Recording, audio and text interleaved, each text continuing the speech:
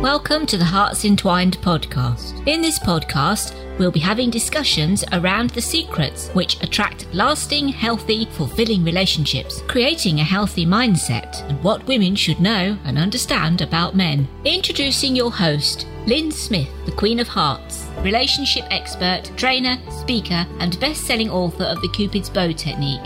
Lynn's mission is to have a positive impact in reducing divorce, domestic violence, and suicide. Welcome to the Hearts Entwined podcast.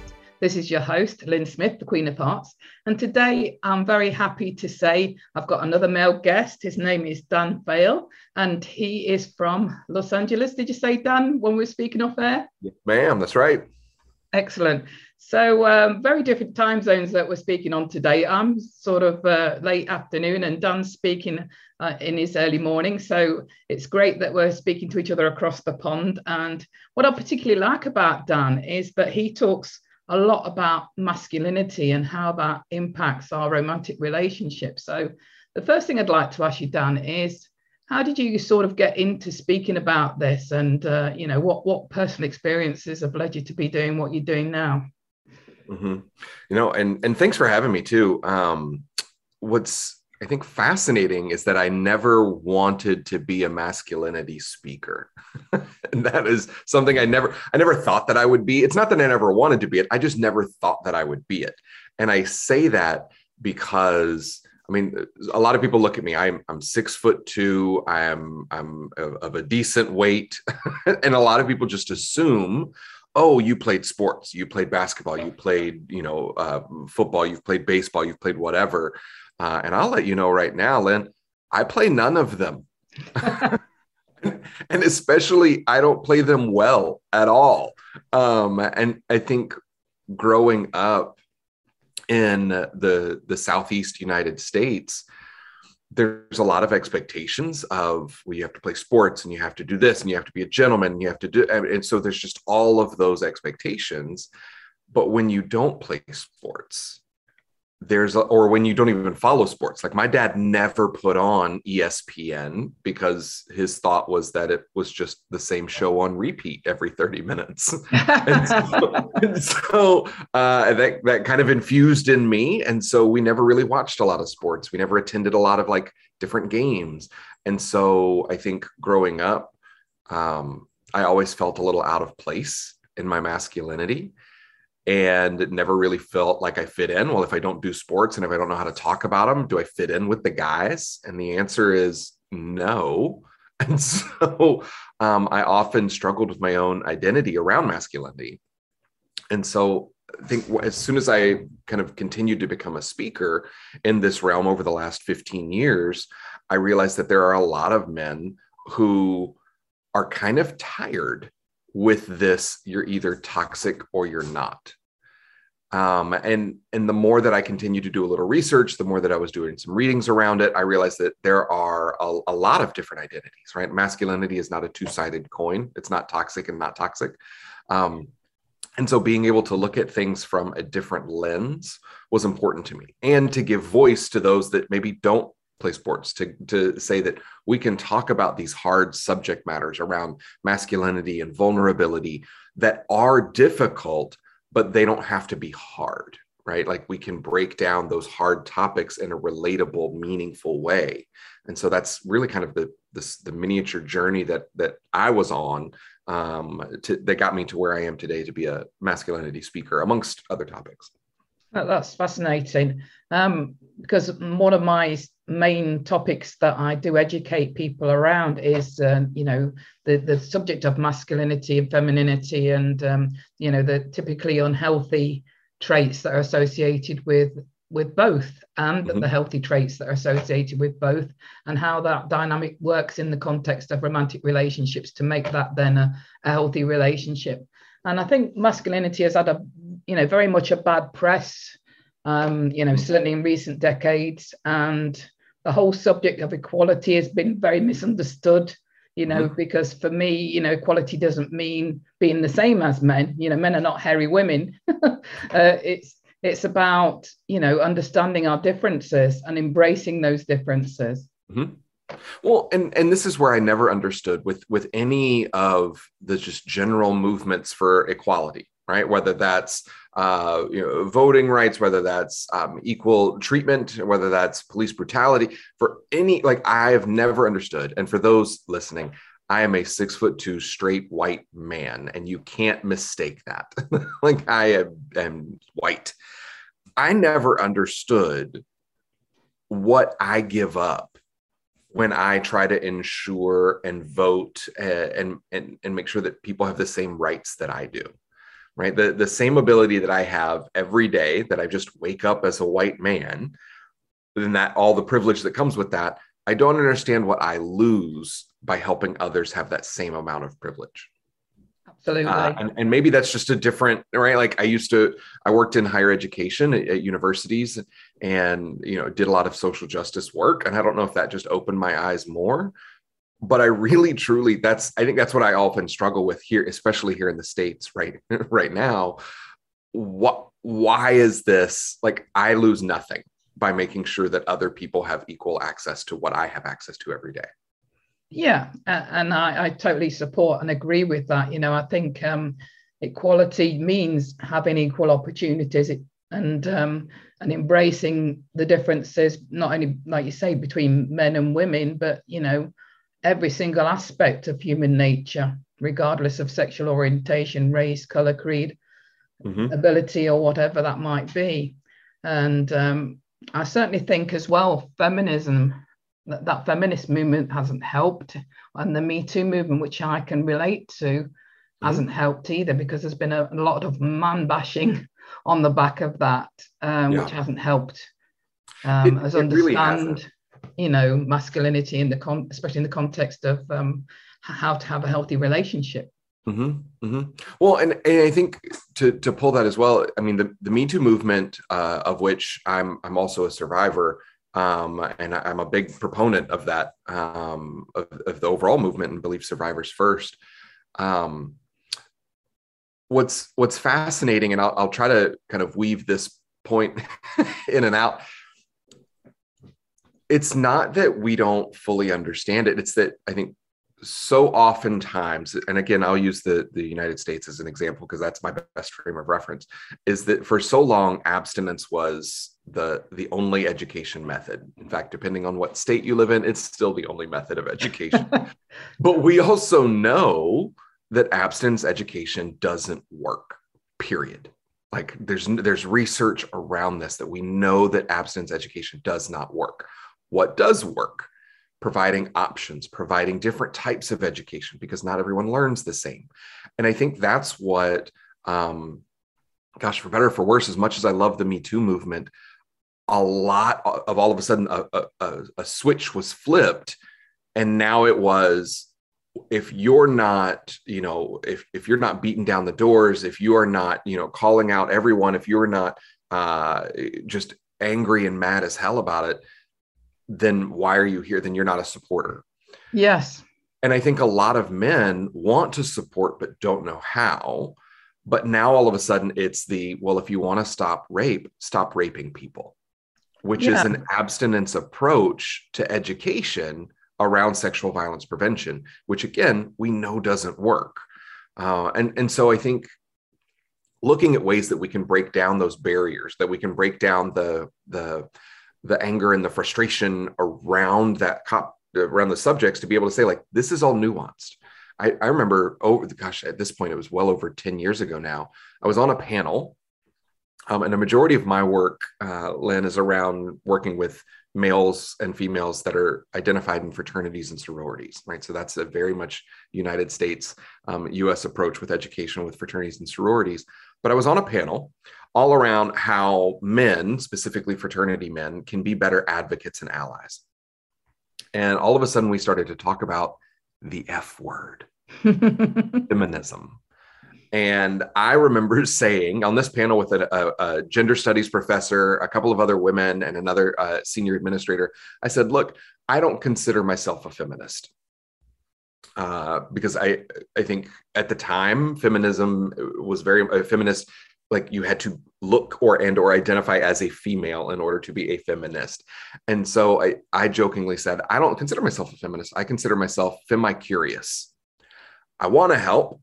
I just don't know how, because when I try to, now I'm mansplaining, or now I'm taking up space that should belong to a woman, which, okay, cool. But then at what point is it okay for me to help? Yes.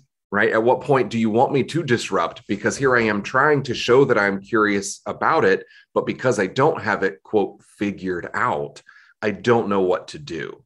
And then therefore I'm a disruption or a distraction in that process. And I think that's where it's like, look, I'm here. I'm happy to use the microphone. I'm happy to use the stage. I'm happy to use whatever I can. But then hopefully you don't crap on me if I make a mistake, because people make mistakes. We are human beings in that one. And so I think I want to give people the skills to be able to say, like, let's just at least talk about it. And that is, I think, when it comes to the relationship aspect, I'm divorced. And so I'm in the dating pool, which is a nightmare. And so, but I've often found that it's like, well, I want someone who has, can I curse on this? I don't know if I can. Yes, you can. Yeah. Perfect. Okay, great.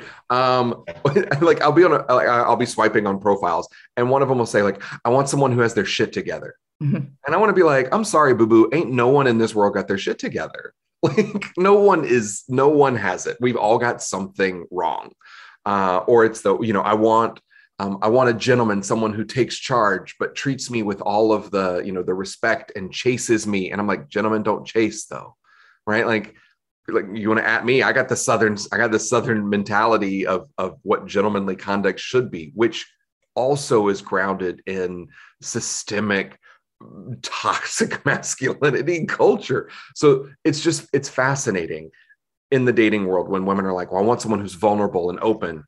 And myself being a vulnerability speaker, as soon as I start to open up, it's that, whoa, that was a lot.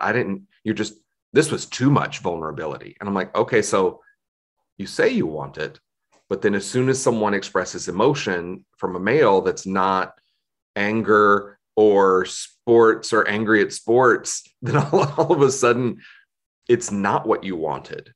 And so men, especially college age men that I work with, they're shutting down because it's easier for them to just not do anything. Yes. Than to try to do something and get called out for it. So they are mentally, physically shutting down and becoming more recluse in the nation, specifically on college campuses. And that's going to have a massive impact on how they show up for themselves and the rest of the world from here on out. And also I found that that's not attractive either, to the opposite sex, because men, we do want you to be men. We don't want another, a female version in a masculine body, basically, and I think women are confused about what they want, and men are confused about how to interpret what women want. Because I often joke with men is that we are simple beings.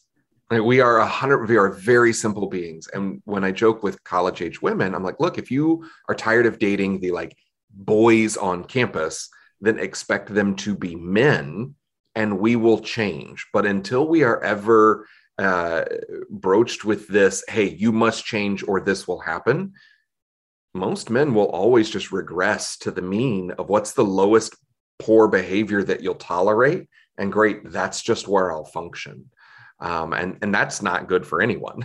No, it's not. I mean, my education is around teaching, people that we all have masculine and feminine energy, but in opposite sex relationships, usually one of you has the more dominant natural core feminine energy, and that's usually the woman. It's not always the case. And one of you has the more natural core dominant masculine energy, and that's usually the man. But again, that's not always the case. But it's that polarity of energies, especially when you're operating both at your highest, healthiest levels, that creates the passion, creates the fulfillment, creates that attraction and desire. And that's being lost because I think we're being educated more and more to sit in that gender neutral zone, which is very similar gender, energy, which, we're almost becoming gender neutral, which doesn't create passion, or it doesn't create attraction. I would somewhat agree, but then respectfully disagree. I don't know. And again, coming at this from a place in the United States, I think we've prescribed too many labels in the world. I think we try to put people into a box that makes sense for the majority. And if it doesn't make sense for the majority, then we other it. Now, the majority for most of the world for a couple of millennia has been white men. And so I think we white men have created unrealistic expectations of what all of this is. And we try to make it fit into you're either male or you're female. I think we've got a spectrum of identities, right? Like, because I have a penis, does that make me male? By sex? Yes, that does. By gender, I can be whatever I want to be. Yes. But I need to be comfortable with others to be able to express that. Mm-hmm. And so I think that's where gender expression comes into play of, well, how do you want to be? Who do you want to be? And that's fine as long as it's able to be communicated. And I think that's where a lot of items kind of like fall apart, is that communication barrier of, this is what I want from the relationship. Oh, well, some person might say, like, I'm ready for marriage, I'm ready for kids. But if the other person is not ready for marriage and not ready for kids, but they start dating and they never talk about it until it's too late, that's an issue. So communication about gender expression would be very similar. This is who I am. Here's who I'm comfortable with being. And here's everything else. Great. If that's not respected from the other partner, don't date the other partner. Yeah, absolutely. I'm not saying, that works, it's about sex or gender. All I'm saying is about the energy that you're exuding is what creates that attraction to the opposite. Well, so I'll take your partner. So the woman I'm dating right now, she is Yelp elite, right? So she Yelps a lot. And every place that she has picked for food has been fantastic. So deliciously good. And she has dietary restrictions. She's vegan. And so, because it's Los Angeles. And so, I've picked a restaurant twice, and I have jokingly said, I'm not allowed to pick restaurants anymore. Like, the food has not been as good as what you have picked. She was like, well, do you Yelp it? I'm like, no, I don't. I Google. And so, but we've jokingly said, I'm like, you're picking the restaurants. And so she told me, and this was earlier this week, actually, she said, you're picking the restaurant. And he was like, you are going to pick that. And I was like, oh, okay. This feels like pressure. I will pick a restaurant. I'm so sorry if it's not as good as yours, but feel free to call me out on my inability to Yelp. But I think, again, that's the communication piece, that she's just picked some really good ones because of her tools and resources that she has. I have not, and I want to do better. but I think that piece of, I'm okay letting her pick the place. Like, I don't have to pick it all the time. And she's kind of like, nope, you're picking now. Like, cool. That's a communication piece. That's an expectation piece that has to be discussed prior. And that's where a lot of men struggle, is that we've never had to be educated around masculinity, because it's a term that has really only come out in the last 50 or so years as masculinity, and much less exploring it and studying it and looking at what that means. And I'm thankful for women like Brené Brown, who are at least dispelling a lot of those vulnerability myths that men can then start to open up as well. But I think finding what works looks different. And we as men have not been given those A, skills to adapt or change, B, skills to actually communicate in order to be effective. And so C, we just shut down because that's easier. Yeah, I agree. And that is one of the, I suppose one of the main differences, generally speaking, between men and women. Women are more likely to reach out for help and support, especially, from other women, because that's the way we heal, we learn, and we grow, is we do communicate more than men. I think it's been shown that we speak 7 times on average more than men, in any particular time during the day. So, generally speaking, if you're, of the feminine energy, not gender specific again, but if you're of the feminine energy, then you're usually that person that does reach out for self-help. So in some ways, women are more better equipped because we have no problem about talking about things and communicating or reaching out for help, whereas men, or the masculine energy, I should say, are generally less likely to. Well, the joke that I use, I feel like, and again, being a male, I don't know the experience of a women's bathroom, but I feel like there is no more supportive place in the world than a women's bathroom in general, especially if you're at a party or at an event or anything. Like, I feel like there's some sort of like an invisible flare or hand sign or call sign, like something that happens that all women, all of a sudden it's like, she needs us. Who is she? We don't know, but she's in the bathroom and needs us. And then like everyone goes to the bathroom. I feel like you've talked about anyone and everyone at the event. I feel like you've solved all kinds of world issues, but there's no more supportive place. Oh my gosh, you look great. Oh my God, you look great. Oh my God, I love your hair. Oh my God, I love your dress. And you're like, I know, pockets, right? And there's so many great conversations. My concern and issue is that level of support ends as soon as women walk out. And then all of a sudden it's back to cutthroat. Like, well, that's this is what I wanted.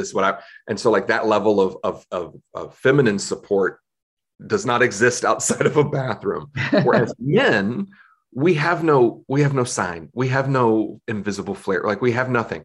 We just think to ourselves, I gotta piss. And so like we go to the bathroom and we're at a urinal. Like, we literally stand at a wall because that's what we're good at talking to. Because then we don't have to talk to anyone. And for the men listening, you all know the rule of the urinal. And ladies, let me just fill you in on the rule of the urinal, which is you leave a space. If there are 3 urinals, don't be the a-hole that goes to the one in the middle. You go to the one on the outside so that you leave a urinal space between you and the next person.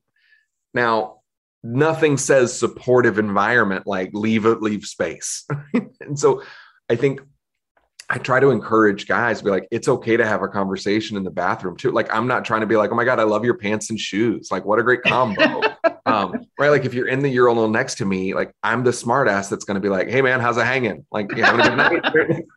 I will do it because I think that we can dispel this concept that we have to be this, like, I'm just here to pee and then I have to go. Like, you can shoot the shit with somebody around it and be fine. You're not going to, like, I'm not trying to peek, dude, right? Like, I don't care. And so we've made it into this weird, awkward piece in the men's room, but that's only a reflective of the larger society that, well, I don't want to talk about my issues with anyone. Why would I go to counseling? Let me tell you right now, Lynn, I go to counseling every week, and that is glorious. It is amazing, and I love it. We need to do that more because I don't think I found my core group of friends that I actually like vent to and process life with until I was probably 35. And that's when I finally felt like I had my group, my crew. And that's a long time to go without knowing kind of like who to talk to. My marriage was falling apart and I didn't know what to talk to, who to talk to. So I reached out to one friend and he connected me to 3 other people that were going through some stuff too, but we had no idea. And I think it's a shame because we don't, as men, know how to be supportive in that role.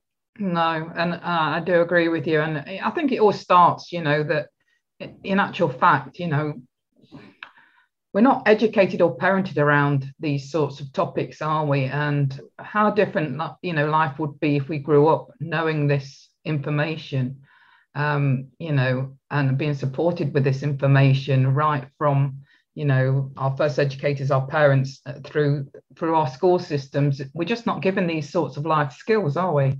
No. Well, so I've got 2 kids. I've got a 12-year-old and a 10-year-old. My 12-year-old daughter is amazing. My son, also incredible, and he's 10. And my son right now is to the point where as soon as he starts to get frustrated, he shuts down. Like, I can see it in him. And I'm like, oh, you get that from dad. And so I try to be like, hey, what's going on? And he's like, nothing, I'm fine. I'm like, number one, you are 10 and too old for this, or too young for this attitude of a teenager right now. But I'm like, hey, I know something is up. I'm here when you're ready to talk to me. Because what we also know doesn't work in terms of parenting is the like, tell me what's wrong. Just tell me what's wrong. Just shake me and tell me what's wrong. Right. Like it doesn't work. No. But I think for us, the best way that we can model that is for, in terms of masculinity for children or just general, our children is the communication and relationships. Hey, I know you don't feel like talking about it right now. I'm curious as to why you seem a little off or, this is what I'm feeling. I'm here when you want to talk. Like, just pull me aside and be like, hey, can we go to your room and talk real quick? And he's done that a couple of times of just like, okay, I think I'm ready. Can we talk? And we'll pull me aside into my room and, he'll be like, hey, this is what it is. And it's something just stupid, asinine. My sister did this. Okay, well, she's a tween. And so that's where we're at. But I think we have to do a better job role modeling what communication and vulnerability can look like. Yeah, most definitely. And I think, we're getting there because I think it has helped that I suppose we're transitioning more from a patriarchal society into a more matriarchal society, which is about learning more about being, and hopefully boys are getting and men are getting that it is okay to feel safe to be vulnerable without being perceived as being weak, which I think most of them grow up with that perception in mind or are teased and taunted by their peers around. Well, my friend James, he says that if vulnerability is a weakness, then why is it so damn hard? Yeah. And same for women, I think, as well. Vulnerability can be quite hard for women. That can be perceived as, again, a weakness or, certainly, since women have been more, I suppose, independent on the back of the feminist movement, which is great. I support, as I say, equal opportunities for everybody. But what I have noticed is, but on the back of that, because we've become more independent, we step more into that masculine energy vibe, and that isn't attractive to the sort of men we want to attract, because all the men that we are attracted to experience on the back of us being in that masculine energy is that feeling that, oh my gosh, there's another male energy in the room. They might not even rationalize that in their head. They can just feel it. And then it can lead to conflict and, a lack of attraction for that woman, because all the man can experience is that, challenge to his own masculinity. But I think that's an ego piece as well. Yeah. Right? Like that's male ego that we've also not taught men how to deal with, because my girlfriend makes probably 2.5 times what I make. She's a COO of an incredible agency. And so I'm like, and we were on a hike the other day. And I was like, by the way, I just need you to know, like, I'm not mad about how much you make. She was like, okay, I wanted to ask you about that. Because again, for me, I was like, more power to you. Like, I'm super happy. I was like, I'm going to actually let you pay for more food now. But I told her, I was like, look, like, it's not your industry just pays a stupid great amount, which is incredible. And you've earned your path there. Like, you've been with that agency for 13 years and you've worked your way up and And I'm like, plus what you do is incredible. So like, you've earned that. I'm not mad about it. I'm like, if I want to make that much, great. I'm going to bust my ass and make and continue to like diversify and figure out what I'm going to do. And and let me 2 to 2.5 times my income. That's not an ego thing. And I think even when I was getting divorced, as soon as I let my own ego go and realized that it's not about me, it's about my kids. And that's where I want them to be happy and have 2 loving parents that hopefully still get along. And I'm thankful that my ex-wife and I still do a lot together, but we have to be able to put the ego aside, because I don't know that it's about feeling threatened that the woman is there or any of that. I mean, it's not about any of that. It's am I secure enough in who I am? And am I successful enough in what I want to do? And that's the fun part. Who defines success? Yeah, absolutely. Right? Yeah.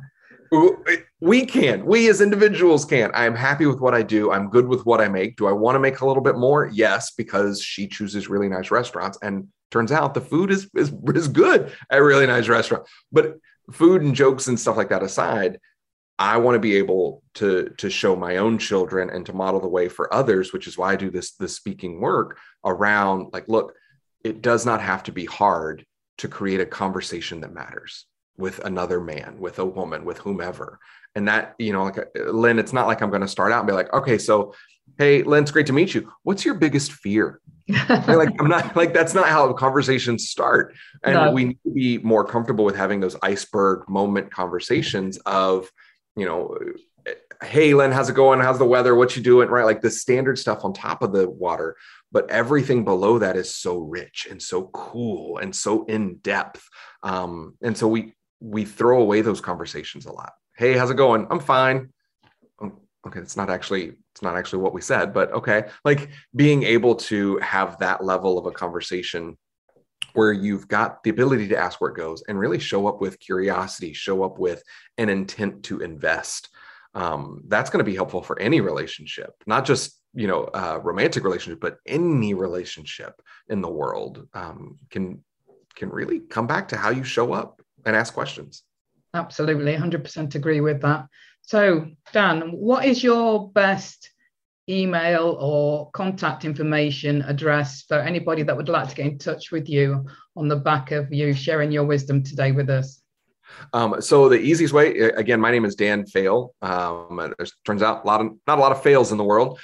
So I am danfail.com. So DANFAILL.com. And that's also my Instagram and social media handles on Twitter as well. Easiest way to get hold of me is probably on Instagram, but the website's right there for you. Excellent. And finally, have you got any wise words of wisdom to share before we sign off? Many. You're asking a keynote speaker to give wise words of wisdom in just a couple minutes. Here's what I'll say, and I kind of alluded to it. Who defines success, and where does that come from for you?